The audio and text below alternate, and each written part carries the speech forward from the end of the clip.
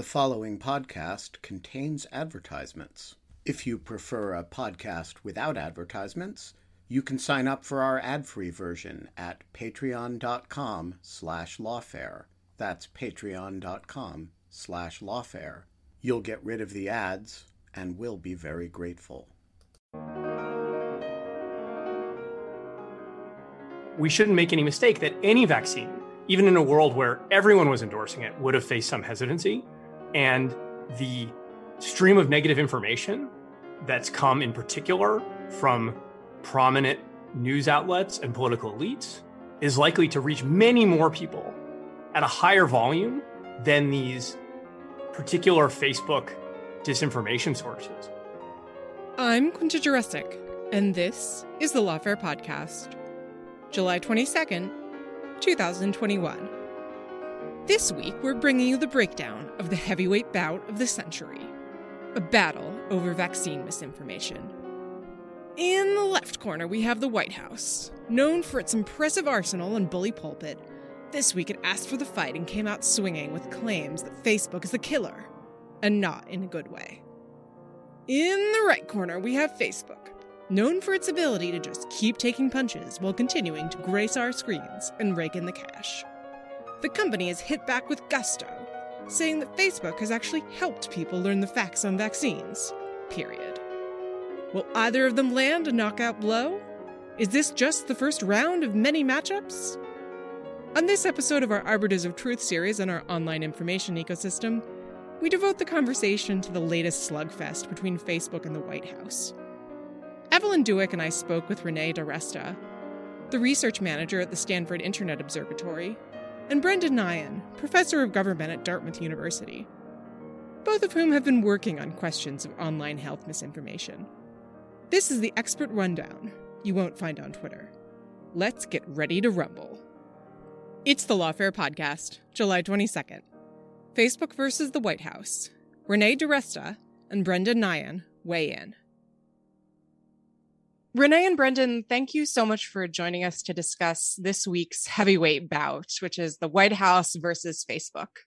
The good thing is that, of course, this isn't a nuanced topic that people have strong feelings about, so I'm sure we definitely won't upset anyone. Before we get into it, I did want to set out the background on how we got here. There are longstanding tensions between this administration and Facebook. Listeners might recall President Biden's angry comments about Facebook's handling of falsehoods about him during the 2020 presidential campaign. But this particular round began this July with the release of the Surgeon General's advisory on confronting health misinformation.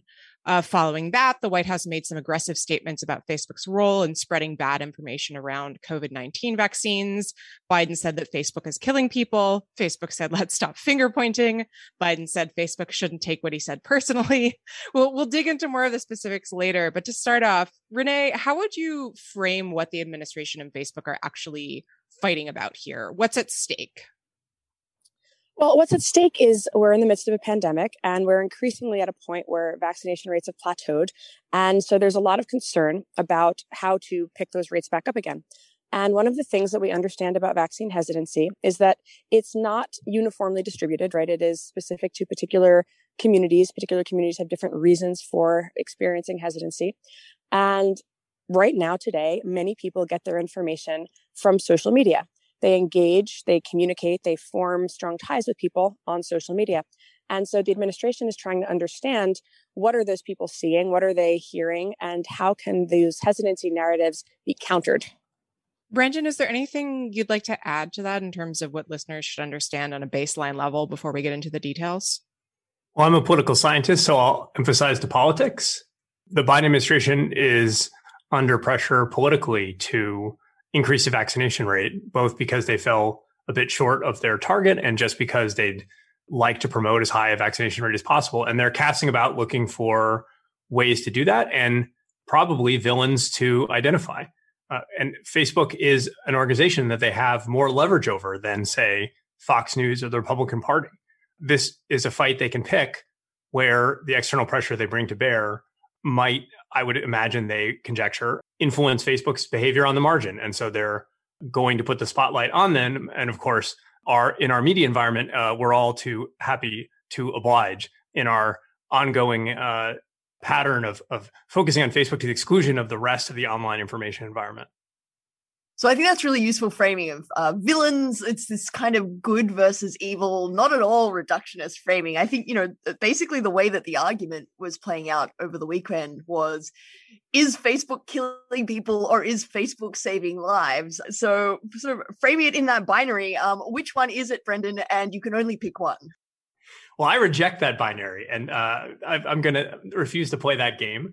I don't think we should think about Facebook as having one effect. This is the largest communication medium in the history of human civilization. It does not have one simple effect. And I don't think it's especially helpful to think in terms of whether it's killing people or not. I think there's a reason that even Biden himself walked that comment back. What we have to think about is, what do we know about the effects of Facebook and how it could influence vaccine hesitancy? And it turns out to be a very complicated story, and one we don't know. We don't have very good answers to, given the data that are available to us. In part because Facebook hasn't made as much data available as outside researchers like me would like. So this is not a question that we have clear answers to. There are real reasons for concern, and folks like Renee have done incredible work on why we should be concerned. But I think what we have to avoid is the very simple story where Facebook is responsible for vaccine hesitancy, which I think is not at all supported by the evidentiary record, or simply the history of vaccine hesitancy, which long predates the existence of the internet, let alone Facebook. So I definitely want to come back to this question of Facebook's keeping or not keeping the data on these issues. But before we do that, Brendan, I'm going to piggyback on your reference to Renee's work. And Renee, I want to turn to you. You've been watching online mis and disinformation about health and vaccines for a long time, well before COVID-19. Could you describe how you saw anti-vax communities form and develop online, and maybe sketch out what the relationship is between these pre-existing anti-vax groups and COVID vaccine misinformation specifically? Sure. So as Brendan notes, vaccine misinformation long predated the internet. It dates back to the 1800s and smallpox variolation. We can talk about that at some point. But what we do see with the way that it evolves online, the way that it manifests on Facebook and Twitter and YouTube in particular, is that there is now this very democratized ability where anyone can create and spread a message. And what we started to see in about 2009 was the anti-vaccine movement really beginning to prioritize that ability to tell their own story. And this was in part because at the time, particularly in 2009, most of the anti-vaccine movement was focused on misinformation about vaccines and autism. And so as the Wakefield paper, the sort of foundational paper claiming that vaccines cause autism, was retracted, media did begin over time to stop giving anti-vaccine opinions equal weight against doctors and those who are trying to encourage people to get their children their immunizations for school. And so partially in response to that, when social media offered them the opportunity to grow their own movement and tell their own story, they availed themselves of it. And what was happening at the time was Facebook was similarly growing, and Facebook was using tools like recommendation engines and algorithmic curation to push certain content into people's feeds proactively. And so when the way that I started looking at misinformation was that I was a mom, new mom in late 2013. I had my first child, and I started to see a lot of anti-vaccine content making its way into my feed through recommendations. I was not an anti-vaxxer. My child was vaccinated. I had absolutely no interest. In fact, I found anti-vaccine content, frankly, enraging most of the time. But because I was I fit certain demographic criteria, I did certain things. I made my own baby food and I cloth diapered my baby, right? These are signals that to the algorithm, it began to suggest to me that I might want to join these groups. And over time, these groups continued to grow. And what started to happen was what's known as collaborative filtering, where a recommendation engine looks at your similarity to certain other types of people. And if you share a certain amount of similarity, it recommends content that they like to you. And so you can choose whether or not to engage with it, or as I did, largely to ignore it for a time, but it's surfaced proactively for you. So this is where when people point to Facebook and say that Facebook helped the anti-vaccine movement grow, that was a dynamic that was very real, and it happened for many years. Similarly, on YouTube, if you engaged with anti-vaccine content, watched a video, the playlist would begin to recommend more to you. And that's because these groups and these channels were highly engaging. People came back. the groups had a lot of commenting, right? They were very, very activist groups. So to an algorithm that doesn't understand the substance of what it's showing you, these looked like great groups to be recommending to people, and that continued to perpetuate the problem. Okay, great. I would like to just keep sort of scene setting for a minute. A lot of this conversation just plops in the phrase vaccine misinformation, like it's some sort of objective category in nature that we can easily identify, and that everyone will agree with, and that the only question is, are you pro free speech or pro censorship in some ways? But I guess my framing of the question is going to suggest that maybe this isn't such an easy line to draw, and I want to throw this to both of you, but maybe sort of just keep going with what you were talking about just then, Renee. Can you talk a little bit about sort of what this misinformation actually looks like, so that we can get a little bit more specific and our listeners can get an idea of the kinds of claims that we're talking about and why line drawing might be difficult? Sure. So the question of what is misinformation is a very, very big question. When we talk about it specifically in the context of the anti-vaccination movement, again, as we kind of alluded to, these narratives, anti-vaccine narratives, go back to the time of smallpox, to the very first vaccines. And there were concerns about safety. There were concerns about efficacy. There were concerns about toxicity, right? So there were certain classes of misinformation. If you get the smallpox vaccine, you'll become part cow. They didn't know about DNA then, but it was the sort of, this idea that you would become a human-animal hybrid if you accepted this immunization derived from cows. And so these claims they're sort of inflected in modern ways today, but that class of claim, they are falsifiable, right? There is scientific research that's been done to reinforce the safety of certain vaccines, the efficacy of certain vaccines, the studies into what ingredients may or may not be toxic and what concentrations, et cetera. There are these classes of misinformation that are fact checkable, if you will. Then there is what the anti-vaccine movement began to evolve into. So in 2015, there was a law to eliminate vaccine opt-outs in California. And this was long before even the debate about what Facebook's responsibility was. This was really just a debate about how could we increase immunization rates. And in California in particular, that had just gone through the Disneyland measles outbreak. And so the question became, could we simply remove the personal belief exemption? And now, full disclosure, I was a parent activist really working hard to get that law passed as a new mother whose son was too young for an MMR vaccine when Disneyland began to happen. And so there evolved a new emphasis. The people who were trying to lobby for the right to not vaccinate their children began to appeal to personal liberty. And that is not a falsifiable claim. That is not misinformation. That's a political point of view. And saying, I don't want to take a vaccine is not a falsifiable claim. Saying, I don't think I should have to take a vaccine to work is, again, a political opinion. And so even as Facebook began to think through what it was going to do about health misinformation, as measles outbreak after measles outbreak started happening and legislators started wondering, was social media partially responsible? They created this divide and they said, okay, we are going to downrank, we are going to throttle, we are going to label content that falls in the falsifiable camps and make it harder to find.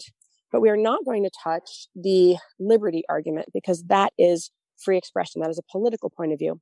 And so what you started to see in response was all of these groups that had previously been, anti-vaccine for the toxins and autism and, health reasons, pivoted their messaging, and they all became medical freedom and health choice groups because they began to realize that this was sort of an area where we were not comfortable having a conversation, kind of tackling that question head on.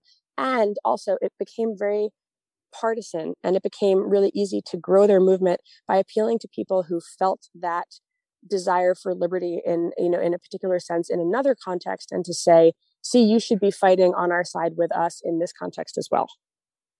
Brendan, you've written about the difference between health misinformation and political misinformation and how they might need different responses. And I think for all the reasons that Renee points out, this is a really important point to make because it's part of why Facebook refused to take down vaccine misinformation because it was so hard to draw the line. Was Facebook right, or was it sort of overly cautious? Is it possible to draw a clear line here? Is there any way of distinguishing political debate from misinformation, given that on one side here, the politics are in fact based on misinformation? You're asking an academic if an issue is complicated, so I'll tell you the answer is yes. But to elaborate on that point, I guess what I would say is I do think it's appropriate to try to draw a boundary between political misinformation, which I think should be, in general, we should be focusing on labeling and limiting spread rather than removal, and health misinformation that generates a direct threat to public health and safety. I think the principle of that notion is defensible, and I wrote a piece to that effect with Sarah Krebs early in the pandemic, basically arguing that the aggressive actions that Facebook was taking against COVID misinformation were both appropriate given the context and inappropriate to expect to be the new status quo for political misinformation because of those differences. As you both indicated, we've seen a gray area emerge where speech is both political misinformation and health misinformation in a complicated mix. I don't know that we want Facebook to be policing that kind of information. Those people who have called for that in an uncomplicated way should reflect, for instance, on how that kind of a policy might have been implemented when it comes to criticism of masking guidance early in the pandemic, which was later reversed. There are lots of reasons we should be circumspect about these kinds of approaches to aggressively policing speech. So that's an excellent lead-in to my next question, which is that who's in the right here in the fight between Facebook and the White House? We've just established that, it really is hard to moderate content, and it is perhaps harder than the White House is acknowledging when it says that Facebook is killing people or that it's not doing enough. So does that mean that Facebook is in the right here, or is the White House right that they're falling down on the job? I'd be interested in hearing from both of you, but Renee, if you want to jump in. Yeah, well, I'm sort of in the why not both camp here, and I don't think that throughout this pandemic, any one entity has really kind of covered itself in glory. I think that we've seen the challenges of government projecting incomplete consensus as if it was established fact and then having to walk it back. I think we've seen social media platforms that, again, foundationally are in some very real ways responsible for the growth of the anti-vaccine movement and its networking with some of the anti-mask and other groups that it really kind of came to form alliances with. You can't discount the fact that did happen and that now is having a pretty profound impact. I think that, as Brendan alluded to briefly at the start of our chat, media, right? So there's a lot of focus on anti-vaccine actors now in the sort of disinformation dozen, the sort of 12 actors that are, particularly high output content producers of anti-vaccine misinformation and actually a whole range of health misinformation. They go way beyond vaccines with their sort of quackery. But at the same time, what we see now in the research that my group's been doing, we have an interinstitution entity called the Virality Project. And what we see is that even just purely based on engagement, right, recognizing that we don't have particularly complete data because of Facebook's sort of structural limitations to research, but the posts that do go massively viral oftentimes are conservative influencers. And that's because, again, they're framing things in terms of this appeal to liberty. So it's not necessarily vaccine misinformation, but what they'll do, particularly Tucker Carlson, is they'll work a just asking questions angle into it. So it will be, maybe they're not telling us that the vaccines don't work. Why wouldn't they say that they work if they do work? And so it skirts the line and uses a different rhetorical strategy. It doesn't come right out and cross the line by saying something that is sort of demonstrably falsifiable given the evidence that we do have. So there's no, nobody is blameless here. Yeah, so Brendan, I do want to get to you, but before we do, I have one more question for Renee just on this, which is, Renee, I wanted to go back to your point that you made earlier about how sort of the specifics of how Facebook was designed and how these groups grew on Facebook over the last few years has really gotten us to the point that we're at now. And I saw you wrote about this a little bit on Twitter, and Kate Starbird at the University of Washington commented that because of this, she was arguing Facebook needs to think not only about how to stop making things worse, but also how to undo the damage that these past design choices have already caused. I'm curious what you think of that framing. I don't disagree with her. I think that University of Washington is part of the Virality Project.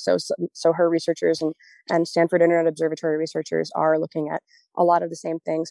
But one thing I'll kind of draw a connection to is we also worked together on the Election Integrity Partnership, which was looking at the misinformation narratives specifically related to voting that were coming out throughout the 2020 election. And again, one of the interesting dynamics was the role of the QAnon communities as profound amplifiers. So they might not have been the originators of all of the content, but they were very, very significant in amplifying things and in getting like large amounts of engagements and moving things through particular ecosystems. And we see this with anti-vaccine stuff too. In the days of the pandemic video, sort of early on in the pandemic in April, I think 2020, that was content that originated in anti-vaccine echo chambers would move through this link sharing process where it would be shared into QAnon groups, and then from there shared into kind of mainstream Trump supporter groups, and then from there shared into like ordinary communities, right? Just people who they don't even sound vaguely political, but that was how that link was sort of traversing the networked ecosystem that, Facebook brings people together. It forms these connections between people.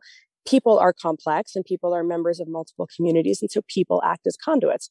So I think what Kate is getting at, and this was common to what we saw in the election misinformation, we see it in health misinformation, it's really how information moves. And that is one of the sort of foundational structural complexities underpinning a lot of this, which is just, it's very hard to, you can do pure content-based moderation, but that's a very whack-a-mole game, as Evelyn has written about so elegantly.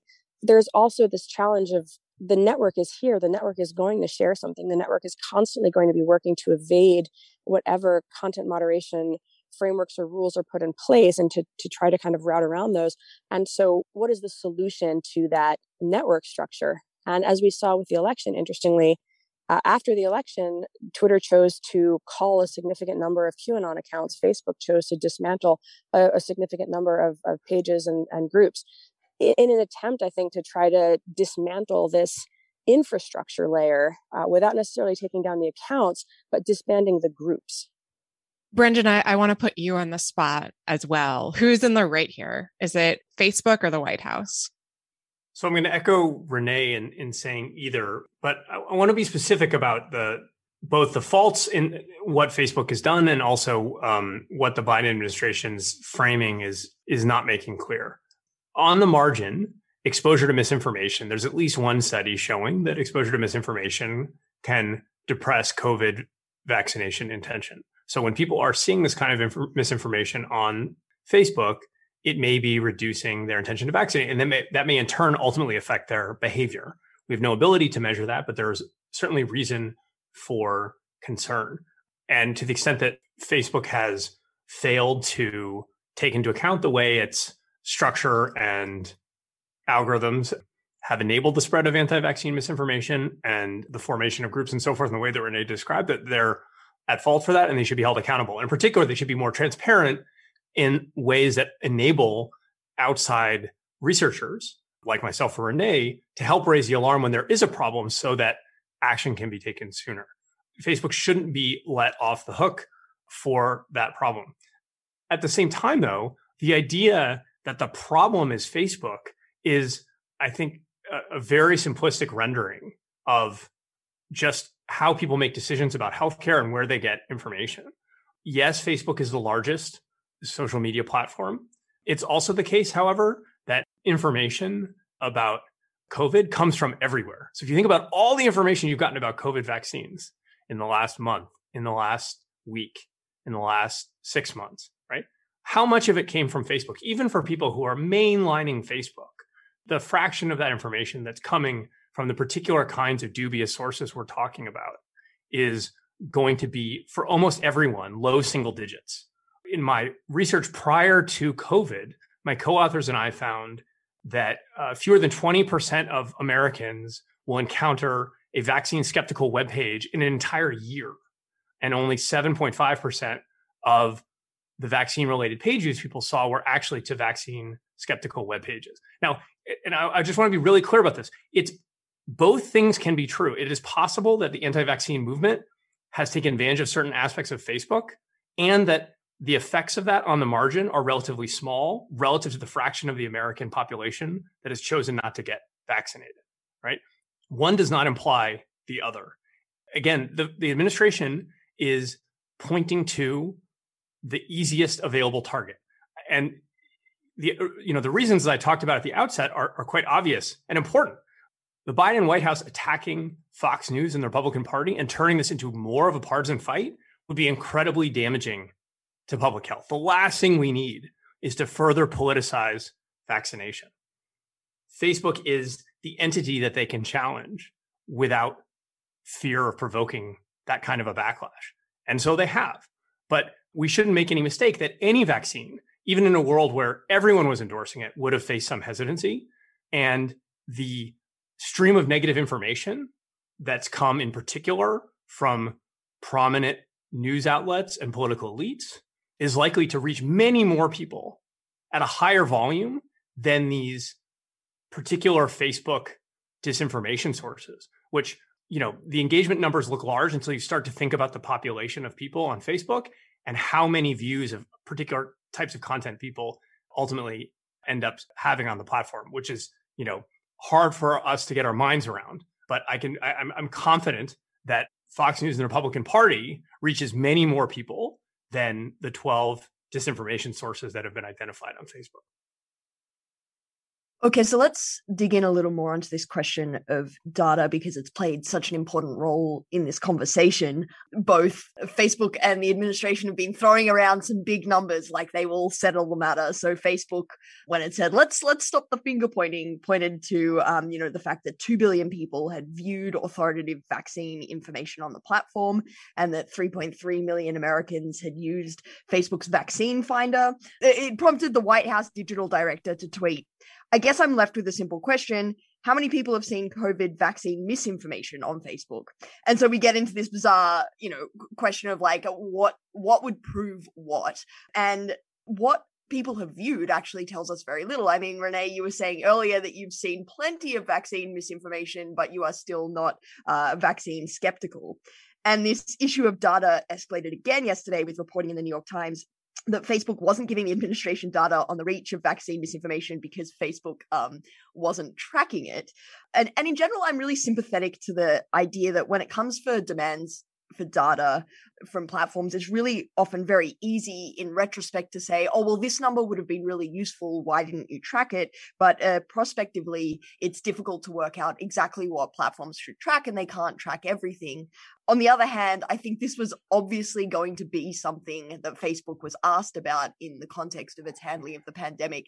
And it did track the good stuff with those numbers of views and things like that. And so I'm not super convinced that the idea that they couldn't or shouldn't have tracked the bad stuff is very compelling, especially given that the reporting pointed to the fact that they had had a meeting discussing whether they should track it and decided not to. But Brendan, I'm curious what we should have asked for and what data would have been useful here, and whether this is something that's sort of susceptible to empirical investigation or falsification, any of these claims, and why it would be difficult for Facebook to just cough up the data. Well, I should say by way of full disclosure that I'm part of the 2020 election project that's going on at Facebook right now. That's a partnership with outside researchers. There is precedent for this kind of investigation, but it is not a trivial task. And of course, as we talked about, the outcome depends on how you measure misinformation. So once you reach an operational definition, sure, Facebook could try to estimate its reach and prevalence. And I do think they should try to do that. It's almost certainly the case that people in the public sphere and researchers won't necessarily agree with the definition that Facebook uses. And that's why transparency tools that allow outsiders to evaluate reach and spread are so important. So a very simple approach that could be used that I've proposed is to modify the existing CrowdTangle tool, which currently only tracks engagement on public pages, to provide reach on posts by public pages plus reach of URLs, which can be provided in a privacy protecting way, similar to what, for instance, Google Trends allows. Aggregate data was enough coarsening that there's no re-identification risk. And then outside researchers could apply their own definitions. If they thought a particular post or a particular web page was misinformation, they could assess its reach and spread on the platform themselves, even if Facebook didn't classify it as such. And indeed, they could help Facebook identify weaknesses in its systems that it might have missed. So I think there's an important path forward here where if Facebook's willing to take the criticism that's going to come with transparency, it could provide real benefits, both to our understanding of these questions and to Facebook's ultimate ability to defend against these threats. Renee, you also track this stuff as we've been saying. So what would you like to see? What would be useful to you in your research? Yeah, well, so first of all, we use CrowdTangle, and I want to just give, I think Facebook and Twitter both some credit for actually providing researchers with tools to do such things. Tracking on YouTube is, still a bit of a mystery. I think it's actually probably the area that we have least visibility. And so which also brings me to another point, which is while we talk a lot about Facebook, this is not limited to Facebook. The anti-vaccine strategy beginning in 2015 was to make sure that they had a highly visible presence on all platforms, that they were using all channels, and that wherever somebody was, they would be there and able to be found. And interestingly, long before Parler became a massively popular among conservatives, interestingly, anti-vaccine accounts had been some of the earliest adopters because they were sort of always on the, even when there was no real chance that they were going to get their accounts taken down, they would still always have this like, find me here if I lose my Facebook account kind of positioning on every single other social network. So recognizing that this is an ecosystem challenge and that one of the things that we try to do in our work at Virality Project and at SIO more generally is to be able to do these kind of traces across networks and across platforms. When we talk about looking at URLs, CrowdTangle does give us some of that kind of visibility into the number of, I think, non-public shares in its browser extension. So you can still see at least a little bit of a glimpse. You can't see who shared it or anything like that, but you can get a little bit more of a sense of numbers. So it's just, per Brendan's point, I think having more visibility into reach is useful, but also we always talk about the denominator problem, right? Which is even back when we were talking about the Internet Research Agency, and I did a lot of the work on that, and there too I only had engagement data. And people would say, like, did this change anybody's mind? And the answer is, I don't know, right? I can't see what they did next. I can't see if they were shown a recommendation, did they follow it through? If they were served an ad, that actually had a little bit of, I could see if they, if how many people had clicked it, what the click-through rate was. But this idea of when information is presented to somebody, how do they go on to act? There's almost nothing that we have on that. We don't have visibility into the type of internal data that Facebook has. You may recall there was a leaked document that the Wall Street Journal got hold of where somebody internally assessed that 65% of the people who joined what they termed to be, I think, radical or kind of more extreme groups had done so through a suggestion from the recommendation engine. So that's a pretty profound number. And that's the sort of thing where, again, none of us on the outside have anything even close to that degree of understanding of the impact between prompt and response, or whether or not someone had seen, whether it's Internet Research Agency memes and then gone and followed a page, or anti-vaccine memes and then gone and decided not to take a vaccine. We just don't have the kind of visibility into subsequent actions or subsequent behaviors or subsequent communities joined that I think would tell us a little bit more about how people are actually responding to this content that's really kind of like locked within Facebook. So this question of how do different people respond to the content, I think, is a really interesting one. It sort of gets at something that came up in the debate as well. So Facebook, continuing with its very excellent comms handling of this entire thing, in its blog post kind of made this point of, it's not us, it's America, which it just seems like a great public relations point. So they sort of pointed to higher vaccination rates in other countries and concluded that this all suggests that there's more than Facebook to the outcome in the US. And that just seems like a totally wild thing for it to be saying. I mean, I'm currently sitting in Australia where the vaccination rate is 11%, and Facebook would be right in saying that that's not Facebook's fault. But on the other hand, that stat doesn't actually tell us anything about the level of vaccine misinformation on Facebook in Australia. Like it's a multifactorial thing. Do either of you have a view on whether this is a particularly American phenomenon? I mean, we've been talking so much about the politics here, which as an Australian does strike me as somewhat distinctive, but I'm curious as to whether either of you have any thoughts. I can tackle it maybe a little bit in that one of the things that we do in our work at Virality Project, which is presently very focused on the US, we look at inputs in non-English languages. And it's very interesting to see which communities kind of take and translate American misinformation and then export it versus kind of come up with their own theories. And so there's kind of like a spectrum there, but it is the sort of thing that we're trying to get an understanding of. I will say with something like Plandemic, which was we're trying to do a little bit more of this very in-depth mapping of how something traversed, straight through to other ecosystems as well. It's kind of a bit of a complex process. We're working on trying to make it faster. But what we saw with Plandemic was the exporting of an American propaganda product, American anti-vaccine propaganda product, to translations in other languages. So as the fact check was coming out in American media, it was being translated into, we saw it in Portuguese, we saw it in Greek, Serbian, Croatian, Italian, French. It was just a whole litany of other countries kind of got the translated version of the American product. So again, it's a kind of a borderless environment. And it is very interesting in that oftentimes it is kind of US content that makes its way outwards, but we do occasionally see kind of things coming in the other direction through translated media. Yeah, I'll add, if you'd like, that vaccine hesitancy is certainly not a US specific phenomenon. We've seen problematic signs in European countries as well, for instance. And it does appear, though, that there's a new paper in Nature Medicine finding much greater intent to vaccinate in low and middle income countries than in the US.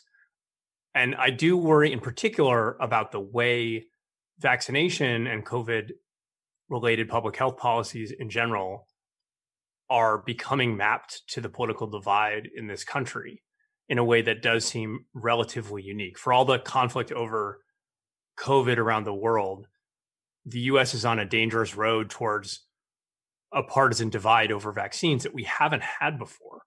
And that's a real threat to public health, given the intense partisanship we, of course, have in this country. The correlation between the vote for President Trump in 2020 and the vaccination rate at the state and county level is matched in the individual level survey data. So there's real reason for concern that the US could have a uniquely polarized debate over COVID vaccinations. And that's precisely the opposite of what we want.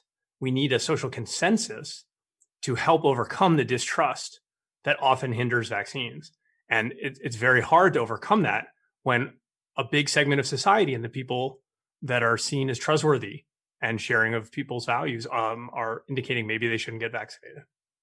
So I want to go back to something that Renee said earlier that warmed my heart. Regular listeners will not be surprised at this point, but I have a real sort of bee in my bonnet about why no one is talking about YouTube in this context. It is by some measures one of the biggest, or potentially the biggest platform in the country. And it is certainly not the case that there is no vaccine misinformation on the platform.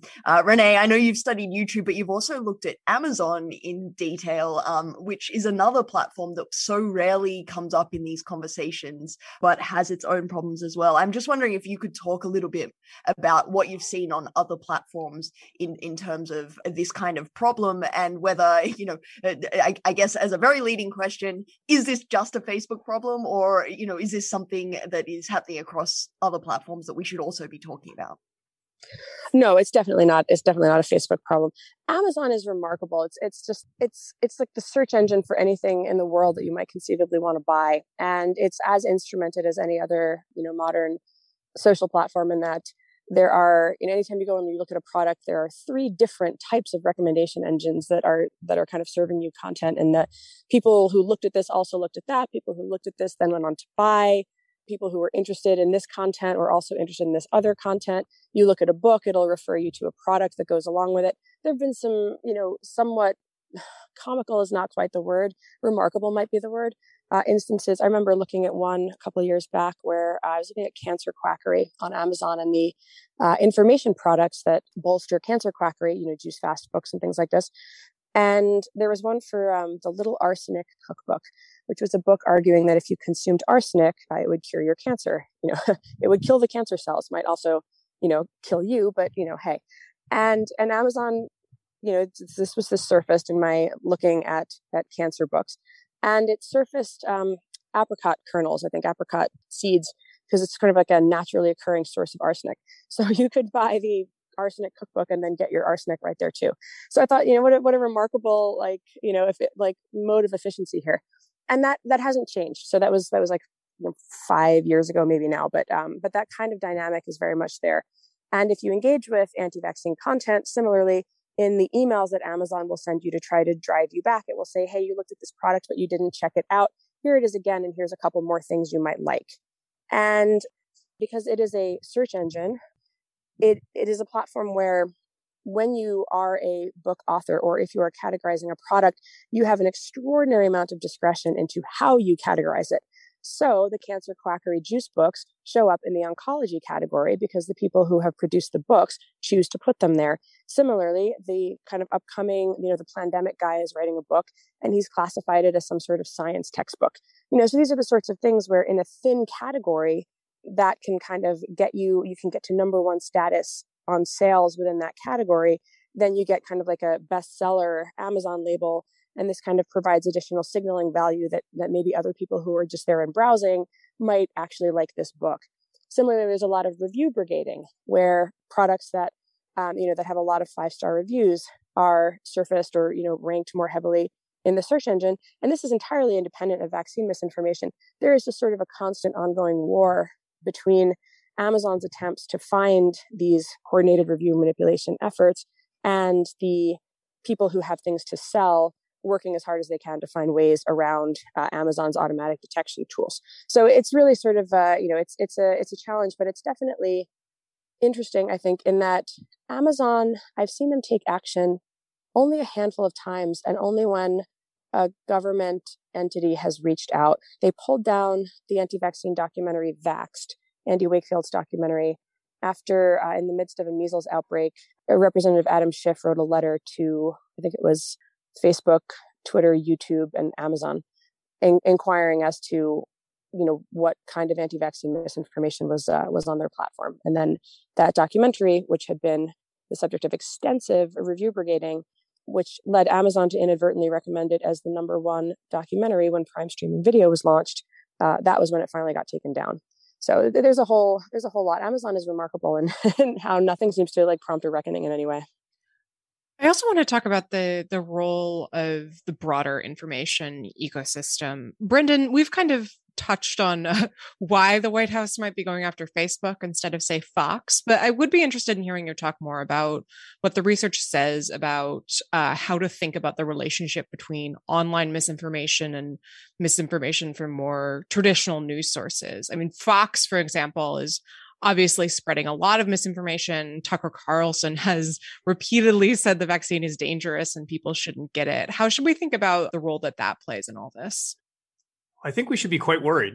I've been struck by the parallels between what happened after the 2016 election and the way people blamed untrustworthy websites for the flood of misinformation in that election, which was largely attributable to Donald Trump, and the current context where people are focusing on sources on Facebook and other platforms that have relatively small reach compared to outlets like Fox and political elites who can generate national news coverage. In some ways, it's easy to blame the problem on these small, relatively unknown sources. There's no one who will stick up for them in quite the same way. You're not going to offend half of your audience or even provoke a backlash. And it seems to square with people's intuition about the dangers of Facebook and resonate in a way that causes these stories to just run wild in people's mind. After 2016, people really thought that, untrustworthy news was just flooding people's feeds and where people got their information and why Donald Trump won. And when folks like my co-authors and I or other scholars in the field looked at the data, we just found no evidence of that. Most of the misinformation people saw was from mainstream sources. And it's almost certainly the case that that's going to be true now as well. That doesn't make what's happening on Facebook not a concern. We very much need people like Renee watching that space and holding them accountable. But we have to grapple with the far more uncomfortable truth that it's the mainstream that is blocking the social consensus we need around COVID vaccination. There's no way around that fact. We're in a moment when state legislatures are passing bills against private institutions choosing to mandate vaccination, right? They're not saying we, the state, in our public role, won't issue such a mandate. They're actually preventing private institutions from doing so.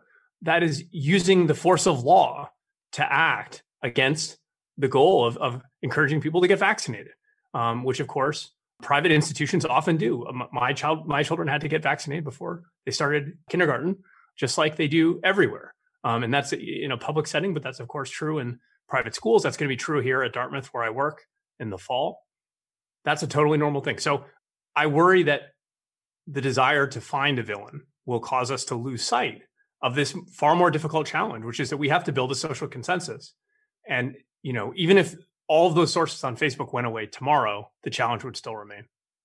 I completely agree with that. I think the challenge of consensus is really the overarching issue, whether it be election misinformation, health misinformation. It's the environment of perpetual dissensus that's kind of come about through a series of different actor types behaving in particular ways, whether that's social media, government, prominent politicians. And that challenge, I think, is one of the things that I had in mind as I was reading the Surgeon General's advisory, which is a really great document. It's not very long. I wish that the people would read it, maybe that's very naive.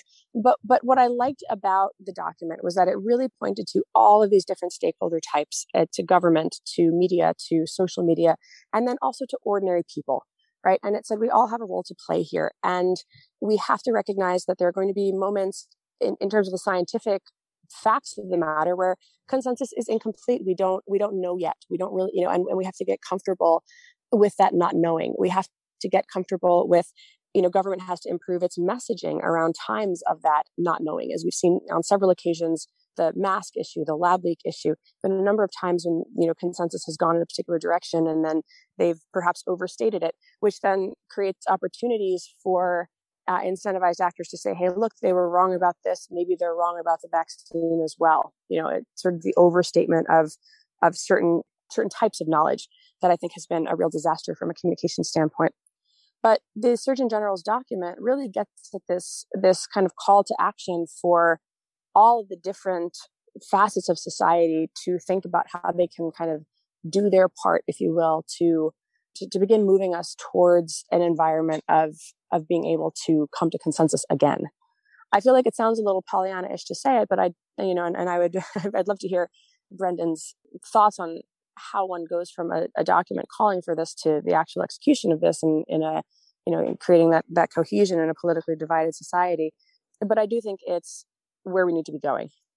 So yeah, I just want to echo that the Surgeon General advisory document is a really interesting document, and it is super short, so it's definitely worth reading for people who are interested in this area. One of the things that I found really interesting about it is that when it's talking about what social media companies can and should do, it actually stops short of asking them to take down misinformation and talks about a lot of the other measures that they could implement to be more successful around design questions rather than this false take down, leave up binary, as I like to call it. They talk about product changes, redesigning the recommendation algorithms, which we've talked about, building in frictions to stop people sharing it as quickly or going quite as far, and making it easier for people to report misinformation. But Brendan, you've done some of the most interesting work around what actually works in terms of correcting misbeliefs or misconceptions. and also somewhat well known for coining the phrase the backfire effect, or co-coining the phrase the backfire effect. This idea that when people see fact checks, they maybe just double down and believe something more strongly. So I'm wondering if you could sort of unpack that effect and whether or not, like, how strong it is, but then what actually works in terms of correcting misconceptions. The research since that paper was published, as you know, has found that backfire effects seem to be extremely rare. In general, when people are exposed to corrective information, it does reduce the misperceptions they hold. So we shouldn't shy away from correcting misperceptions when it's appropriate. At the same time, I think we should be careful about assuming that correcting misperceptions is the most effective way to promote vaccination. That is much less clear. My co-author Jason Reifler and I have done a couple of papers where we found that even presenting corrective information about vaccines may not be effective at encouraging people to vaccinate. It's easy to play whack-a-mole with the misinformation that's out there. As Renee's comments have suggested, it's constantly shifting. I think a better approach is empowering people at the local level to determine how best to promote vaccination, right? So pushing resources and communication efforts downward, local and state efforts to promote vaccination could be much more effective. So an example is the way that we saw in some states, not all states, but in the early days of the Affordable Care Act, there were state-related exchanges and Affordable Care Act-related provisions that were branded in ways that separated them from national politics. So people were able to say, this is a way to provide healthcare to our state that really tried to wall that off from the political controversy associated with Obama and national healthcare politics. I think we could do a lot if we moved in that direction. There's no panacea here. We should also avoid assuming that a lack of vaccination is simply a matter of choice. It's easy to say, well, the vaccines have been available for a while now, and therefore everyone who hasn't gotten them has chosen not to do so. Issues of access are still extremely important, given all the obstacles people face and all the other priorities that they have. We need to continue to provide opportunities to get vaccinated to people in all different kinds of contexts, and not simply assume that this is a matter of winning some war of ideas. In some cases, it's going to be a matter of overcoming those logistical and access barriers that are hindering people getting vaccinated. And in particular, pairing those with appropriate restrictions on unmasked, presence in contexts that are especially vulnerable to communicable disease. And in that context where if you might otherwise have to be masked and you have the option to instead get vaccinated, I think a lot of people who are on the fence may actually ultimately choose to get vaccinated. And as we move through that process, I think ultimately we are going to end up in a place like our other vaccines where the issue is really relatively depoliticized. But the sooner we get there, the better, because every day of delay is more people getting sick and more people dying, and none of us want that. All right. I think we're going to have to end it there. Renee, Brendan, thank you both so much for joining us. Thank you. You've been listening to Arbiters of Truth, the Lawfare Podcast's miniseries on our online information ecosystem. You can find past episodes in the Lawfare Podcast feed, and we'll be back with another episode next Thursday. The Lawfare Podcast is produced in cooperation with the Brookings Institution. Our music is performed by Sophia Yan. Our audio engineer was Hamza Shitu, and our producer is Jen Patja Howell. Please rate and review the Lawfare Podcast on whatever app you use. And thanks for listening.